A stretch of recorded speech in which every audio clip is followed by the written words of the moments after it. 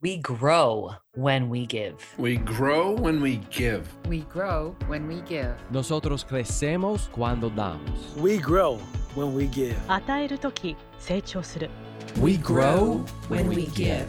Welcome to ROG, Return on Generosity. I'm your host, Shannon Cassidy. This podcast celebrates generosity at work, not financial giving. Giving valuable time, mutual respect, alternative perspectives, and genuine collaboration. Welcome to ROG, Return on Generosity. I'm your host, Shannon Cassidy. Today, my guest is an award-winning tech entrepreneur, David Mansilla. David is the CEO and founder of a custom software solutions firm, ISU Corp, and a digital office and client platform, Hublinked. He's also the author of the #1 international best-selling book, Breaking Out of Corporate Jail. David works as a business advisor for technology and marketing companies and is a real estate and angel investor. When he was 19, David moved to Canada with his wife and his 1-year-old daughter. Over the next 20 years, he and his family turned $20 into a thriving software development company with over 40 employees managing multi-million-dollar software projects for clients ranging from startups to corporate giants. David, I am so grateful for your time and willingness to share your expertise, experience, and knowledge on how you lead with generosity. Welcome to ROG. Oh, it's my pleasure to be here. Thank you so much for having me, Shannon. Oh my gosh, my pleasure to have you and to learn with you. On your website, there's so many things about you, David, that are inspiring. It says that we believe that gratitude, growth, and contribution are the key to sustained happiness. I believe that too. What do you mean by that? Well, I was in the corporate world for about 10 years. I thought I had enough business acumen. I tried to go on my own. And the only reason why I wanted to be in business is, number one, it's in my blood. My father had 7 businesses. All my siblings are entrepreneurs too. But aside from that, I wanted to find freedom and do things on my own. I remember what I wanted the most is being able to manage my calendar. For me, it didn't matter risking a huge salary with share options and 1-month vacations and corner offices and all. It didn't really matter as long as I could actually manage my calendar. So I jumped in. The issue was that quickly when the company started growing, I moved from freedom into money and I got greedy. And that almost killed me. So that got me to a journey of self-discovery. It got me to a journey of the meaning of life. It got me through a journey of personal development. And I got in search of happiness because I had the money that I wanted to get. I had the business that I wanted to build, and I was miserable. I was completely unfulfilled. In 2013, I went to a leadership course where I actually really learned how to be a leader because I had no idea what a leader was before. I thought I was a leader, but I wasn't. I was more like a dictator. And in my leadership course, I started following mentors like Tony Robbins, Joel Osteen, Andy Stanley. So it took me about a year and a half to realize that the key for true happiness is, number one, start your day with gratitude. By having your heart functioning without you do anything, you're alive. When we started with gratitude, growth, and contribution, and we actually started using those values on a daily basis. So that is no longer something on the wall, but it's actually that we live. And not only mine, the happiness of my entire company and my business partners. For sure. And you've been acknowledged with many awards and recognition for the kind of organization that you lead and the ways in which you serve your clients. Would you say that this is a direct association with your commitment to gratitude, growth, and contribution? Definitely. I was completely unknown. The first award that I got was in 2013, at the end of 2013, at the end of my first transformation. It was by the college that I graduated at, Conestoga College, and they asked me to apply for the alumni award. So I'm like, this is a long shot, but my kids encouraged me to apply, and a couple of people endorsed my application. And before I knew, I was getting this amazing award, and with this beautiful gala in this amazing venue. And I'm like, oh, what's going on? Right at the time that I was finishing to form my new values. And they never stopped. That was the seed that started getting the attention from other media sources. Oh my gosh, that's so powerful. I love that it's like simple yet so profound, and it's something that you practice every day. Like you said, starting off your day with gratitude, like you had nothing to do with the fact that your heart is pumping, but that is the reason why we are alive. There's so much depth and simplicity in that one example. When you think about generosity at work, what are some ways in which you are intentional about generosity at work? To begin with, the way I treat my people. Before 2013, like I said, I was a dictator. I was micromanaging everybody, breathing behind their neck all the time. I was horrible. And people knew that I came from a good place, so they actually did it. And I feel ashamed about that stage in my life, But then after that, I thought, you know what? Like, people need to do this because they want to do it, not because I'm forcing them to do it. So I said, you know what? I'd rather be bankrupt than continue being a tyrant. So the first thing that I did with generosity is, number one, I allowed my people to manage their own time. The same way I actually opened my business to manage my own time. And I did it because I said, okay, I no longer care what my people do during the day, but I do care that we service our client even better than we did before. So how do we do this? Hub Linked. So we started creating processes and automation and collaboration and making sure everybody had all the tools they need so that they can be free. And as a result, I had like 150% increase in performance. People started getting happier and happier, and it was just generosity. It's just my point that I said. I will no longer enforce anything on my people. If they have to do it, they will do it because they love to do it, not because they have to do it. So now they run their own calendar, their own schedules.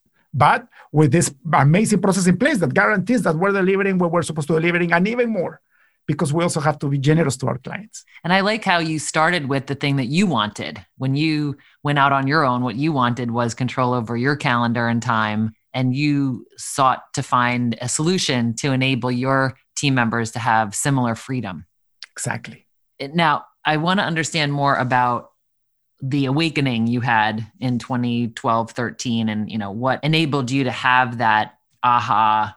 And then I want to know more about the title of your book, because I have a feeling it comes from what you were just describing. But let's talk about, you and your transformation. Was there like a moment or a conversation, or like what was the turning point for you? Yeah, when I had a heart attack because of the amount of stress that I got myself into, just by following the dollar. I was driving to Toronto, going to see a client.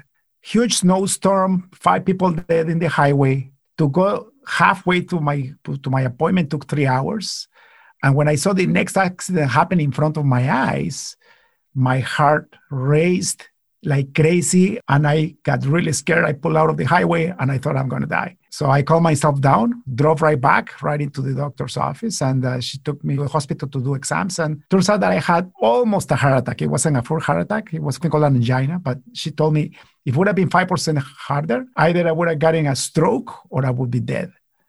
So what I did is I had a partner back then in Atlanta, and we were growing the business super fast. We went in my business, we had 5 guys. In his business, there were 7 guys. And together we grew to 120 people in 2 years. And I almost died because of that. I made pieces with my partner, left him the entire business, the entire growth of the business. I just kept my old clients. I went to my wife, I apologized to her. I didn't see her for about 3 years. I will travel every 2-3 weeks. And then when I was in Canada, I would leave around 5 a.m. to go see this huge client. So my kids didn't know me anymore. My wife didn't know me. And I went and apologized, and I told her I need a reset. So she took the kids out of school, and we went to Thailand for a month.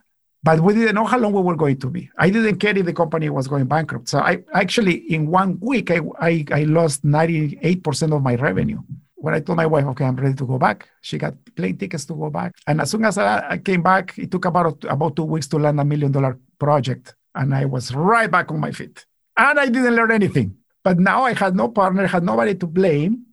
So the company kept growing. The 1 million became multiples with other clients. Before I knew, I was up to 20 employees again by the end of 2012. And I was 40 pounds overweight, and half my hair was gone. I was abusing alcohol. So the same thing that I was doing before, exactly the same thing. But this time I realized it was me, the one that needed to change. And that's when I started listening to people online, because I'm like, I don't know what's going on. I'm afraid. And as soon as I started listening to these podcasts, to YouTube videos online, about 3 weeks in, every time I went through the treadmill, I started crying. So I will work like on the treadmill, I will stay for about 2 hours. Half the time I was crying for about 4 weeks. But I was just healing myself, right? So I went from almost 200 pounds to 159, from 26% body fat to 10% body fat. I was born again. And there's a lot in that story about your tenacity, your forgiveness for yourself, the willingness that your wife had to try and work and believe in you. I mean, there's so much in there, and that healing, that process of just allowing yourself to experience what you were feeling. And it sounds to me like it was full ownership of both the situation you were in and the future you were creating. Definitely. The one thing I can say for everybody that is willing to listen, take responsibility of your actions and stop blaming people. So how can you speak to those who are listening, who are team leaders, and your beliefs about the responsibility that leaders have to set the tone? You have to start from your company vision and values. In order for you to actually have the right mission, the right vision, and the right values, is to make them as small and as simple as possible so that you can actually start living those values. You don't create a culture by telling people what they should do. You create a culture by example. You live your own values. People notice your activities and the way you make choices and the way you handle stress and the way you handle problems and the way you handle success. And that's contagious. And before you know, everybody's following. And make sure there are not more than 3 or 4 values, because otherwise you'll forget. And then you will not live your life by those values. Absolutely. On the value of gratitude, what are specific things that you do to demonstrate your gratitude for your team, for your customers? I think it's a really important practice for leaders to embody, and I know you're very disciplined about that. What are some examples that you could share with us? So we always try to over-deliver. They want 2, we give them 3. They want 10, we give them 12. We try to add massive value in their lives, not only in their business life, but also in their personal lives. I'm at a stage in my life where I don't believe in just business contacts and employees and clients. Every single person that I interact with has the potential to become a very close friend. And that's how I live my life, because I don't have time to waste. The reason why I wake up every morning is to add massive value to the world. And the only way I can do that is through friendships. You've seen the videos, like the pandemic hit, and I just started dedicating myself to raise their standards, to raise their awareness by teaching the little that I know how to live a better life. That's a way of showing gratitude. Also, every time we make a penny more, we distribute a big portion of our earnings back to them. So I share the abundance with them as much as I can. They are loved and they are enough to be part of this amazing place. They're more than enough. I really think if we took that to heart, and that would solve a lot of our other challenges if we all believe that about ourselves. Oh, definitely. The main single reason why people misbehave is because they are afraid that they are not enough, therefore they won't be loved. When you are made out of love, you were born enough in your core. The most incredible energy in the world, the most powerful energy in the world is love. In the universe, everything that you see in space is what makes the planets go around the sun. It's love. And we're made out of that. We're just dust particles, right? From stars. When we come back, David will share with us how to show love in your organization through contributions to others. Introducing the brand new QuadPod Podcast Network. We're adding new podcasts every day. Visit QODPOD.com and meet our podcasters. That's QODPOD.com. And we're back with more from David Mancilla.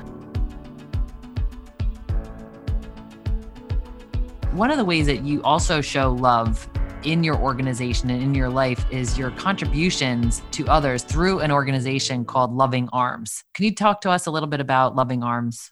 Basically, what I wanted to do is find a charity that wasn't, that I could actually relate to.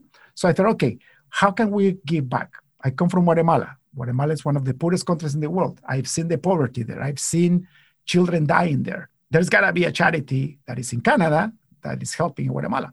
And I looked, nothing. Most charities that are helping Guatemala are from the USA. Intentionally, I wanted to make it Canadian because I am Canadian too, right? I found Linda from Loving Arms, and we met and she told me what she was doing, how she started. She's a retired executive from this big company, and she started just making bracelets to raise money to give to poor children in Guatemala, because she went on a mission trip and she fell in love with the country and the people and the opportunity that there is there to help out. By braiding bracelets, now she's like, I don't know how I got here, David, but I'm about to open a school. I'm like, what? Yeah, and now she's fully vested in this, her new stage in life by adding massive value to children in Guatemala. It's funny because every time I have a crisis, it's like there is more need, and then I give, and then my crisis goes away. And I don't know if it's correlated or not, but I was going through a big crisis in 2019 because one of our biggest clients couldn't pay us anymore, and they defaulted 7 figures on us. So big hole in my company. But after 2013, I know that it's not my business, it's the Lord's. And if he wants to take it away from me, I'll be happy because then I'll have something else to do, right? So it was very terrible time, don't get me wrong, but we pivoted, we figured it out. But just exactly the month that I found out that I wasn't going to get paid for a year's worth of work for my biggest client, Linda calls me and she says, David, we have a crisis. Our biggest church sponsor cannot do it anymore, and we have about 25 kids without a sponsor. So then I said, this is a great opportunity to step up, right? So what I did is I sent an email to everybody in the company. I said, guys, we have a beautiful opportunity to help out. I know we're in crisis mode right now, but I did this before and it worked out. I don't know where the money is going to come from, but it's going to work out. And I told the guys, listen, people, you have an opportunity. If you sponsor a kid, I'll match it with the company's money. And I think we got 20 kids out of 25. My wife talked to me and she said, how about the other 5 kids? And then I said, let's sponsor them personally. So we got the extra kids that we couldn't get with the company. And sure enough, my crisis went from November to by March, we were profitable again. We didn't have to let anybody go. And we started growing exponentially since then. Unbelievable, right? That power of generosity. And you don't give to get. Oh, no. Our podcast is called Return on Generosity. And I want to be really clear that the intent is not so that you get. The fact is that you do, though. If you give to get, it's an investment. It's not generosity. And you know what, though? It's selfish anyways. Because when you give unconditionally without expecting, you get so much love. Your emotions go to such higher vibration that you become a better person anyways. Right. That's the thing. So even if your intent wasn't pure initially, you get all those benefits. And it's just such a beautiful thing. And to see it within an organization, because I think that organizations are ripe for more intentional generosity. So you also give job opportunities for those in need. Tell me more about that. Just to give you a background, I came at 19. I already had a computer science degree from my country, but nobody would validate it in Canada because this is 1991. If you come with a computer science degree now, you get a job the next day, regardless of what country you come from, if you can prove that you know what you said you know. But back then I didn't. So I had to have a retail job for 5 years while I was going back to school. So that's 5 years, a long time to be a store manager. And, actually, I don't regret that. It was beautiful. I was working for my brother. I learned a ton of retail. I wrote a point of sale system for him while I was going through school. So all beautiful. One of my best friends is the founder of a nonprofit organization here in Kitchener-Waterloo called Neruda Arts. And her mission is to bring multiculturalism through music and arts to the cities. And she also volunteers a lot in the Multicultural Center and helping new Canadians get established. And she told me about this lady that came from Brazil, software engineer, being in Canada for over a year. And she was working as a cashier in a supermarket because she couldn't get a job in her field. And I remember myself, and I'm like, that's crazy. And then I noticed that it's because her English wasn't very good. But I said, you know what? I have this, for us to do our hiring process is very strong. Because remember, I just want to work with people that I could become very good friends with. And also in the technical side, they have to be the best I can find in the world. So as a result, I have this intensive 5-step process where we certify people that want to work with us. And there is a lineup of people wanting to get in, actually. So I told her, you know what? If you want, I can get you through that process. I don't have a job for you. That was March pandemic time last year.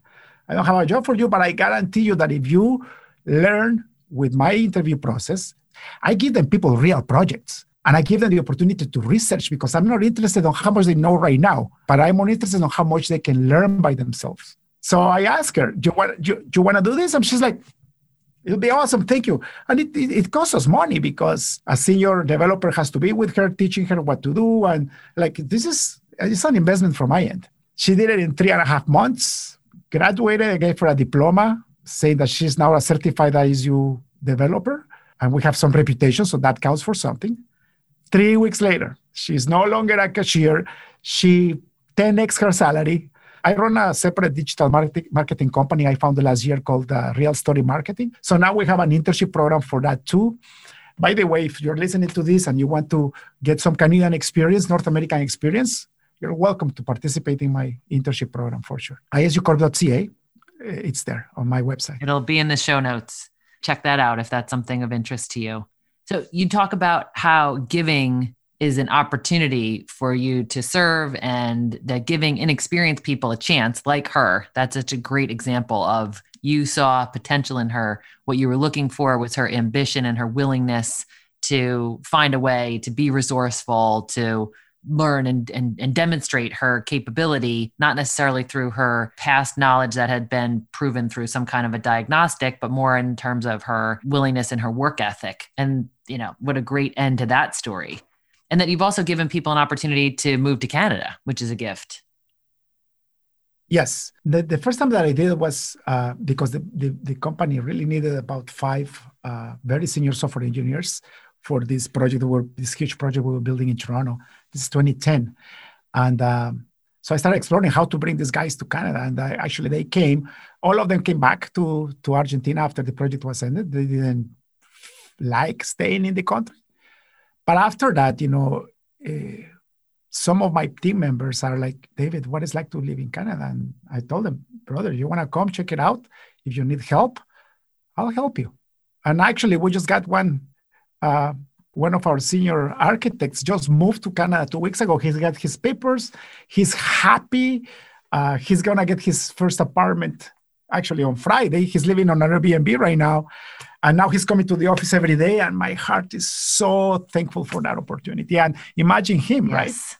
Right? Oh my gosh. I mean, that is a totally different trajectory in your life. That is more than, I talk about 5-degree shifts where you just make a little change and you go to a different destiny. But that's like a major shift that you just enabled for this individual. And think about all of the people who will benefit from his radiance and his strengths and talent that will just perpetuate that goodness and in ways that there's no way that you could quantify, but you were a part of the story. And, a way that people can get more of this kind of energy and inspiration from you, David, is in your new book. Congratulations on its release, called Breaking Out of Corporate Jail. Can you tell us a little bit about that book, the title, and what people who read this book can gain? Yes. Actually, at the end of my first transformation in 2013, I went to Panama. I had people working with me there. So I go to Panama once a year.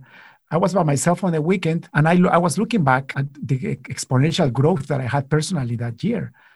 And I'm like, you know what? I have to write a book about this. So because I was by myself, I just wrote the table of content. They had no name. I just wrote what I wanted to talk about. And I forgot about it. And actually, every year I was thinking, I got to do this book, but I never got the chance to do it. So I talked to my mentor, one of my mentors. She's an amazing, disciplined person.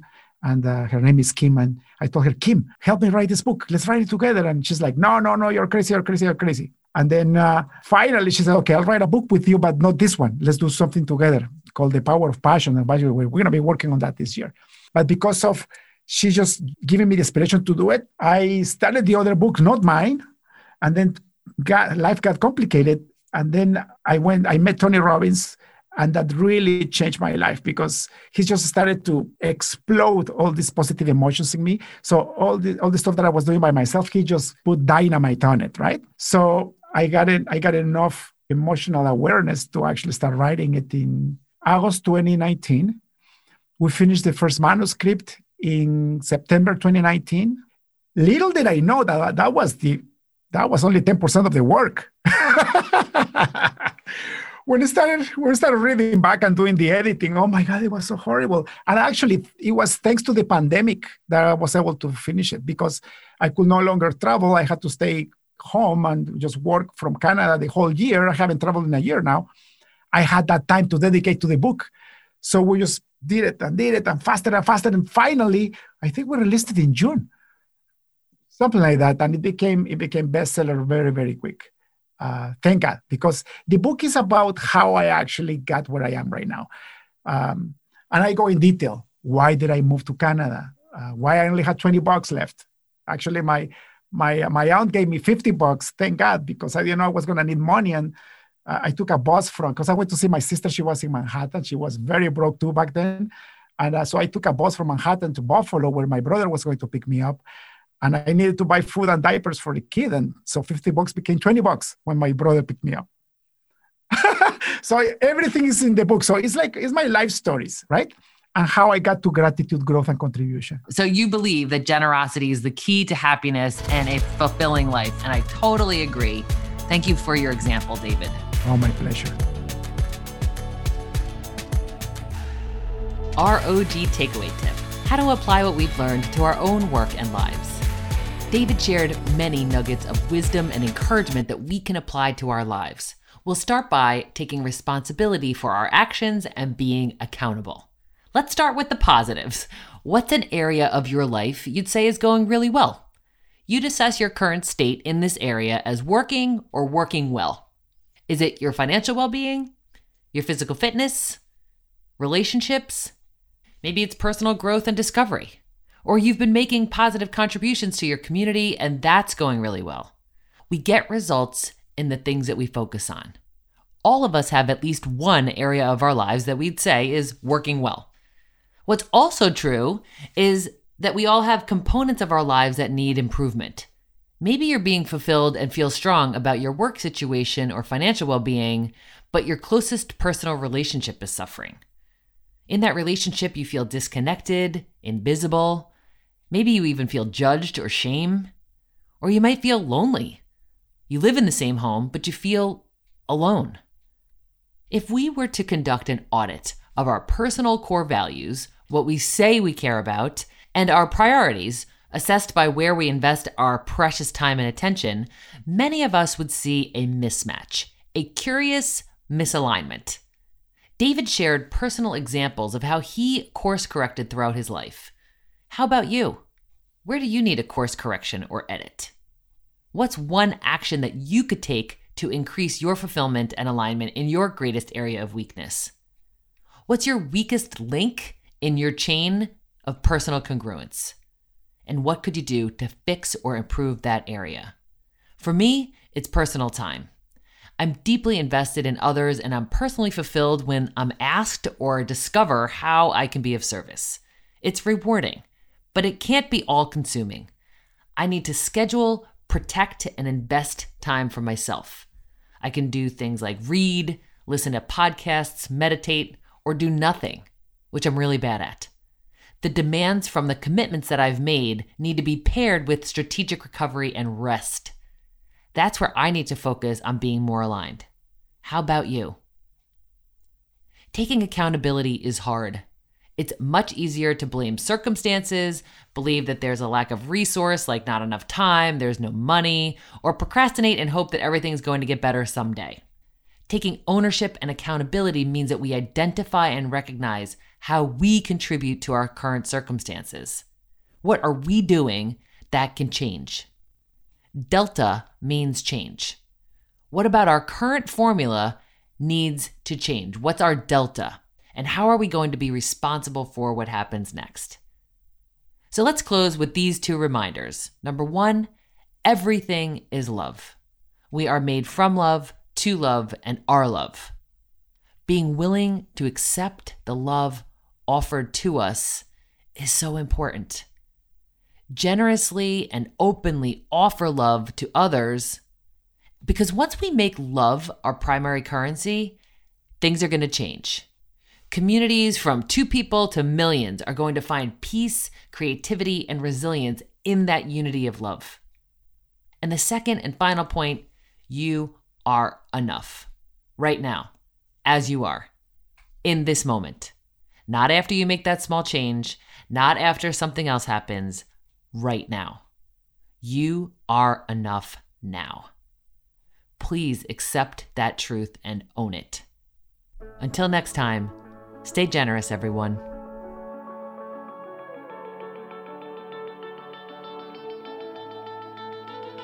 Thanks for listening to ROG, Return on Generosity Podcast. Please help us grow by subscribing and reviewing us on your favorite podcast player. And for more information, visit bridgebetween.com.